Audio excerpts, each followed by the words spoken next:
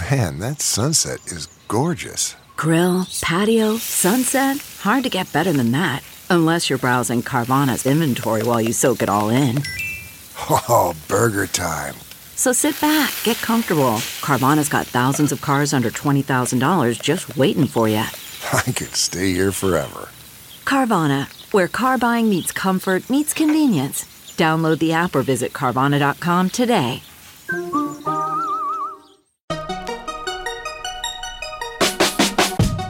Welcome to the Tech Meme Ride Home for Friday, June 19th, 2020. I'm Brian McCullough. Today, Apple officially says no to Hey, and people are pissed kind of just about the way they said no. A look at the internal divisions inside Apple over those rumored Apple glasses. Twitch is growing as a platform for live music. And of course, the weekend long read suggestions. Here's what you missed today in the world of tech. This just broke as I was going in to record, and there aren't a lot of other details yet, but Apple is reportedly planning to close 11 retail stores across Florida, Arizona, North Carolina, and South Carolina amid COVID-19 spikes in those states. Newsflash, in case you needed to hear it, coronavirus ain't over yet, everybody. Apple officially rejected the appeal by the makers of the Hey app, saying that Hey, in its current iteration, is verboten in the App Store, and noting that email apps generally must work without paid subscriptions. Apple suggests offering in-app subscriptions to reconfigure the app, or to simply full-on reconfigure the app as an IMAP or POP client. Matthew Panzarino at TechCrunch spoke to Apple's Phil Schiller about the issue. Quote, "The current experience of the Hey app as a user downloading it from the App Store is that it does nothing. It is an app that requires you to subscribe to the Hey service on the web before it becomes useful. You download the app and it doesn't work, and that's not what we want on the store," says Schiller. This, he says, is why Apple requires in-app purchases to offer the same purchasing functionality as they would have elsewhere. To be clear, this is against the App Store rules for most apps. The exceptions here are apps that are viewed as readers, that only display external content of certain types, like music, books, and movies, and apps that only offer bulk pricing options that are paid for by institutions or corporations rather than the end user. Schiller is clear on our call that Hey does not fit these rules. Quote, "We didn't extend these exceptions to all software," he notes about the reader-type apps, examples of which include Netflix. "Email is not and has never been an exception included in this rule," end quote. Which, hearing him say that out loud, that sounds like Apple actually is being consistent here. But also, in the official rejection letter sent to the Hey developers, Apple said this, quote, "We understand that Basecamp has developed a number of apps and many subsequent versions for the App Store for many years, and that the App Store has distributed millions of these apps to iOS users. These apps do not offer in-app purchase, and consequently have not contributed any revenue to the App Store over the last 8 years. We are happy to continue to support you in your app business and offer you the solutions to provide your services for free, so long as you follow and respect the same App Store review guidelines and terms that all developers must follow," end quote. Which, that is really rubbing some folks the wrong way. This is Mark Edwards, quote, "A few days out from WWDC, and this is Apple's message to developers. It reads as, 'You have no value to us unless you're earning us tons of cash,' end quote." This is Marco Arment. Whoever at Apple wrote this a few days before WWDC should never be allowed to communicate with developers again. Let's be clear. Apple, in addition to the $100 a year in developer fees and any search ads we buy, we add value to your highly profitable hardware far beyond the 30%, end quote. And this is John Siracusa. Wow, this is extremely flimsy. Who is Apple protecting with this stance? The poor iOS user who might download the free Hey app and be shocked to learn that it doesn't function without an account? Or maybe it's about that 30% cut of in-app purchases. Yeah, a real stumper, end quote. And yeah, WWDC begins on Monday, and suddenly I think Apple is probably absolutely thrilled that developers won't be there in person, because something tells me If they had been, we'd be seeing some sort of protest movement. I'm kind of not kidding. People are that pissed. Mark Gurman has an in-depth scoop of a story looking at the internal divisions at Apple over its plans for an AR/VR headset, which may not be released until 2022. And if we do finally see those rumored AR glasses, they wouldn't be coming before 2023, according to Gurman. He looks at the technology development group inside Apple, led by the under-the-radar Apple executive Mike Rockwell.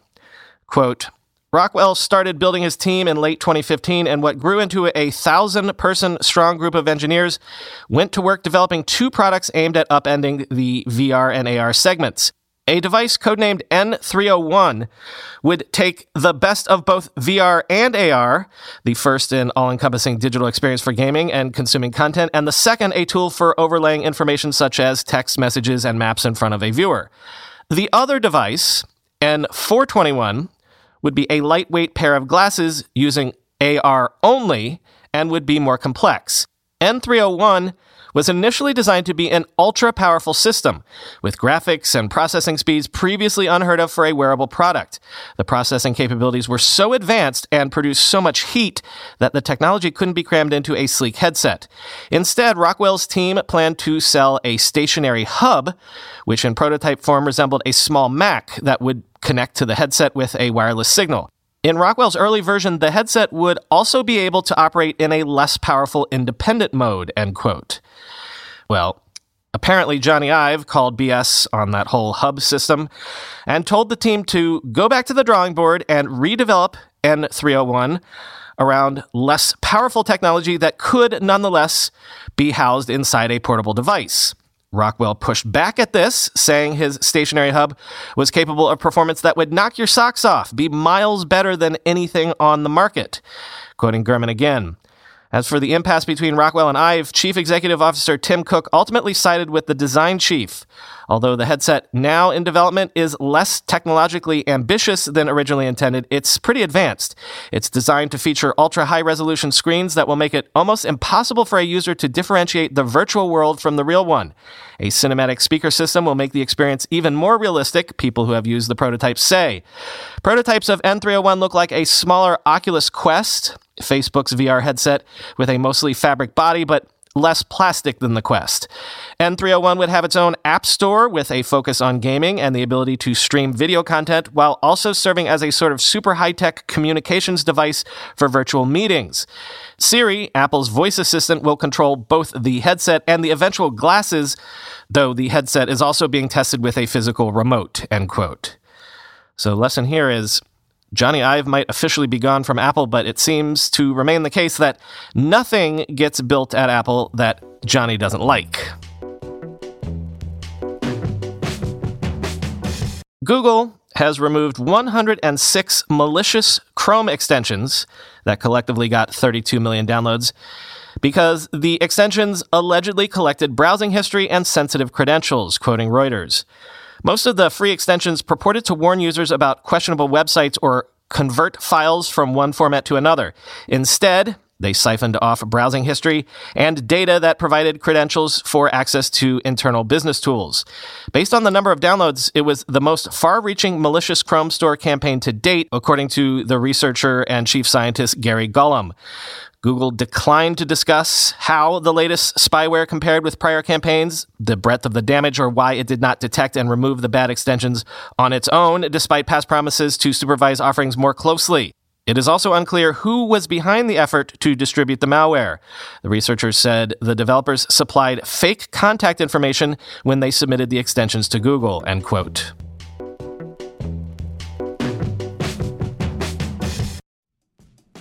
Whenever I need to do financial research for this show, for instance during tech earnings season when I have to analyze how various companies' stocks have been performing, I only ever turn to our sponsor today, Yahoo Finance.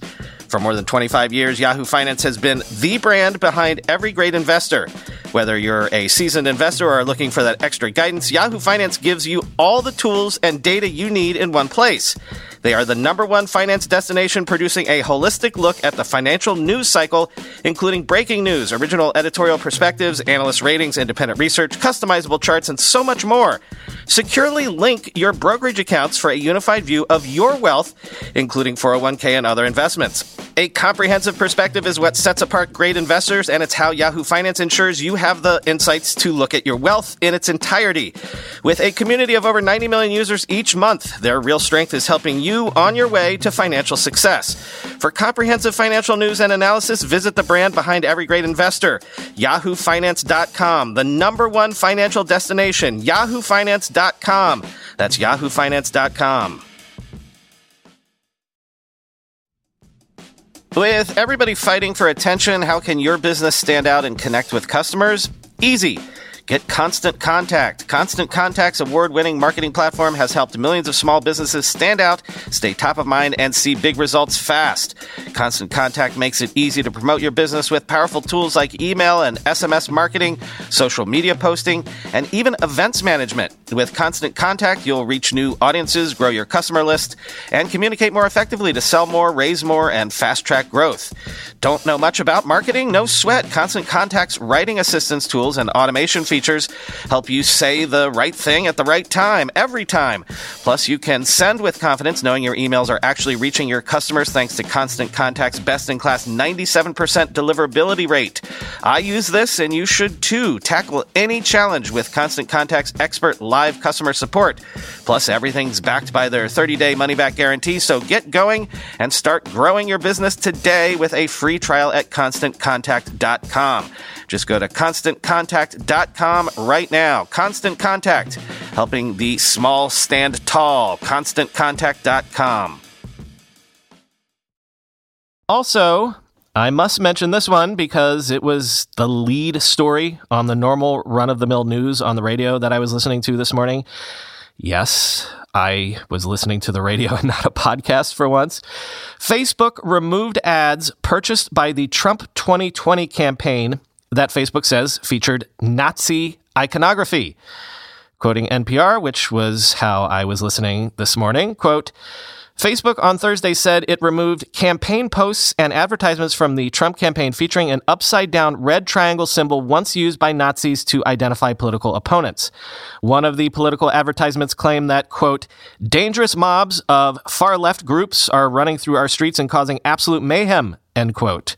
The ad went on to say protesters are destroying America's cities by rioting. Quote, it's absolute madness, the ad said.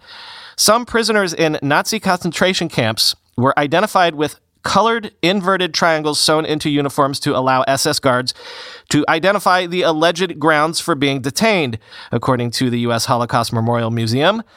The Trump campaign responded by drawing a lighthearted comparison to the red triangle symbol. This is an emoji, end quote.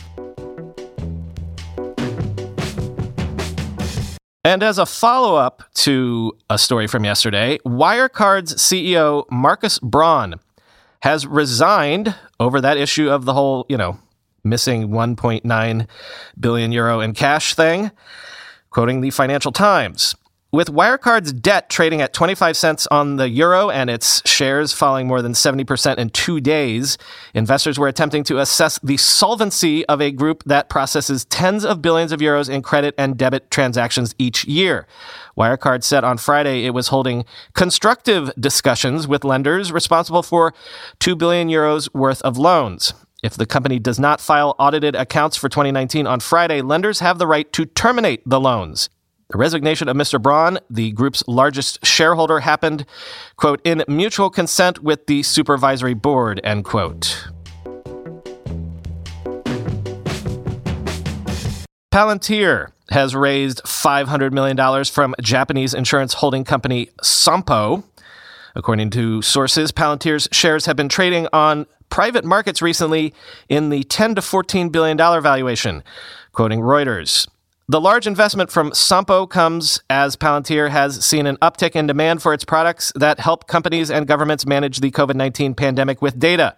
The company declined to talk about Palantir's latest valuation or its plans to go public.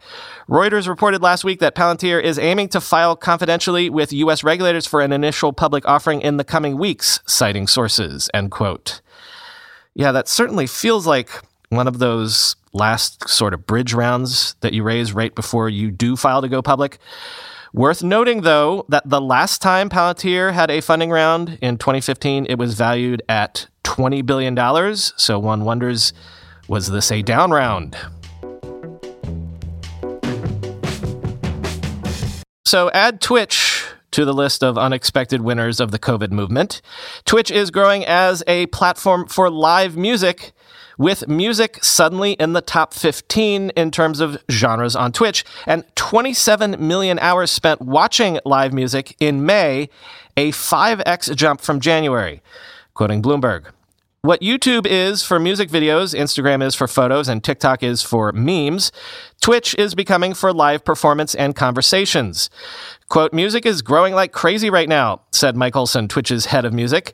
We're seeing a lot of artists who, for all the reasons you're aware of, are in need of a place to connect with fans and a way to make up for revenue they'd normally get on the road. Olson joined Twitch in 2018 from Pandora, the online radio service. The following year, he helped to create a music team dedicated to increasing the number of artists who regularly use the site. Since then, Olson has tried to convince artists that they don't need to drastically change their routine in order to attract an audience on Twitch. They can just film themselves getting ready for a show or practicing at home or playing video games. At first, musicians were slow to come around. Many associated Twitch with the insular world of hardcore video game fans, which remains a major constituent on the site. In April, 9 of the 10 most popular genres on Twitch were specific video games, led by Valorant. Quote, before all this hit, 90% of artists didn't even know what Twitch was, said Karen Allen, a manager who wrote an advice book for musicians on how to use Twitch. Of the 10% who did, it was 50-50 on whether they knew there was a music category, end quote. Yesterday, I was listening to a podcast that had Patton Oswalt on it, and he was wondering if it might be years before he would be able to do stand-up comedy before actual live audiences again. And that made me think of the Comedy Cellar here in New York, and it made me realize, yeah, when will it feel safe enough for me to go back down into a venue like that again, or back to someplace like the Bell House here in Brooklyn? Probably a long time, and that genuinely made me sad. Time for the weekend long read suggestions. Let's start with some of those provocative pieces that I don't have a take on either way, but have been drawing some debate online. The first is from MIT Technology Review, and it asks why venture capital doesn't seem to build the things we really need. I think you could maybe look at this piece as a companion, or at least a response to Mark Andreessen's It's Time to Build essay. It has this provocative statement. In the 1950s and 60s, technology took us to space. In the 1980s and 90s, technology helped spread democracy. Now our national mission was to be able to never leave the house? Also, the piece has this data point, which I did not know. By the end of 2019, the venture capital industry had $121 billion in so-called dry powder, money in search of an entrepreneur or an idea to invest in. In other words, by that metric at least, venture capital isn't very successful at the moment. Second provocative piece, Craig Modd says software isn't very successful at the moment either. He says our software feels less refined as our hardware seemingly achieves platonic ideals. Quote, in some ways, this is hyperbole. Objectively, we've never been able to do so much so easily with our smartphones and laptops and tablets. We've never pushed more data between more places more readily. But while the insidious worseness I mention falls only in part on the engineering side of things, it falls harder on the more subjective craft side of things, making it all the more worrisome, end quote. We mentioned Twitch earlier, as it becomes a growing platform for live music. Wired has a piece up suggesting that chess is also becoming a thing on Twitch. Yes, chess. Meet Hikaru Nakamura, the top-ranked blitz chess player in the world. Quote, in March, when he first started streaming in earnest, an average of 2,000 people tuned in live to watch Nakamura. As quarantine intensified, that number jumped to 18,000. Now his fan base has grown to 366,000 followers. And as his five-head chess plays and genius guy stunts have attracted the notice of the most popular streamers on Twitch, they've sought him out to learn the 1,500-year-old game. in turn bolstering its notoriety and Nakamura's among gamers. Chess is having a watershed moment on Twitch, a platform known for clutch Counter-Strike plays and Call of Duty pop-offs. As a category, its popularity has grown 6 times over since March, end quote. The Divinations newsletter had an interesting edition looking at how Apple is building an operating system for health. Quote, ironically, Apple's strategy with health today is reminiscent of Microsoft's strategy with Windows in the 90s. Instead of making all the hardware, Apple wants to create the OS for health and own the critical choke points that all players must integrate with in order to get distribution. This feels like a distinctly Tim Cook contribution, a definite break from the past, end quote. And suddenly, an essay that can be read in an entirely different light after the events of this week.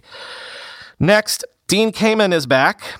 The inventor of the Segway has a new project, manufacturing human organs. Quote, plenty of scientists are trying to grow organs, but what sets Kamen's group apart is that he's working a step ahead. He's making the tools and machinery to mass produce those organs if and when the Food and Drug Administration approves them for patients.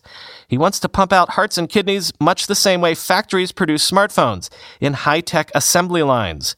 Kamen, now 69, says Army will start to get there, whether it's an organ or a piece of an organ, within a decade, end quote. Next Fast Company asks another provocative question. We spent a fortune on police body cams, so why haven't they fixed policing? And finally, when I speak to you again on Monday, we'll be speaking about WWDC. So in prep for that, the last long read link this week is a summation of what TechCrunch thinks we can expect from WWDC. Yes, indeed. Buckle in for Monday. As ever, I'll do my best to get the show out the door as soon as I can on that day. But the first day of WWDC is just one of those days where I can't actually start writing until all the news has actually happened. So I wouldn't expect the show before 5 p.m. Eastern at the earliest. By the way, no weekend bonus episode this weekend, but we will have one next weekend with a very special guest to help us digest everything that happened at WWDC. Talk to you on Monday.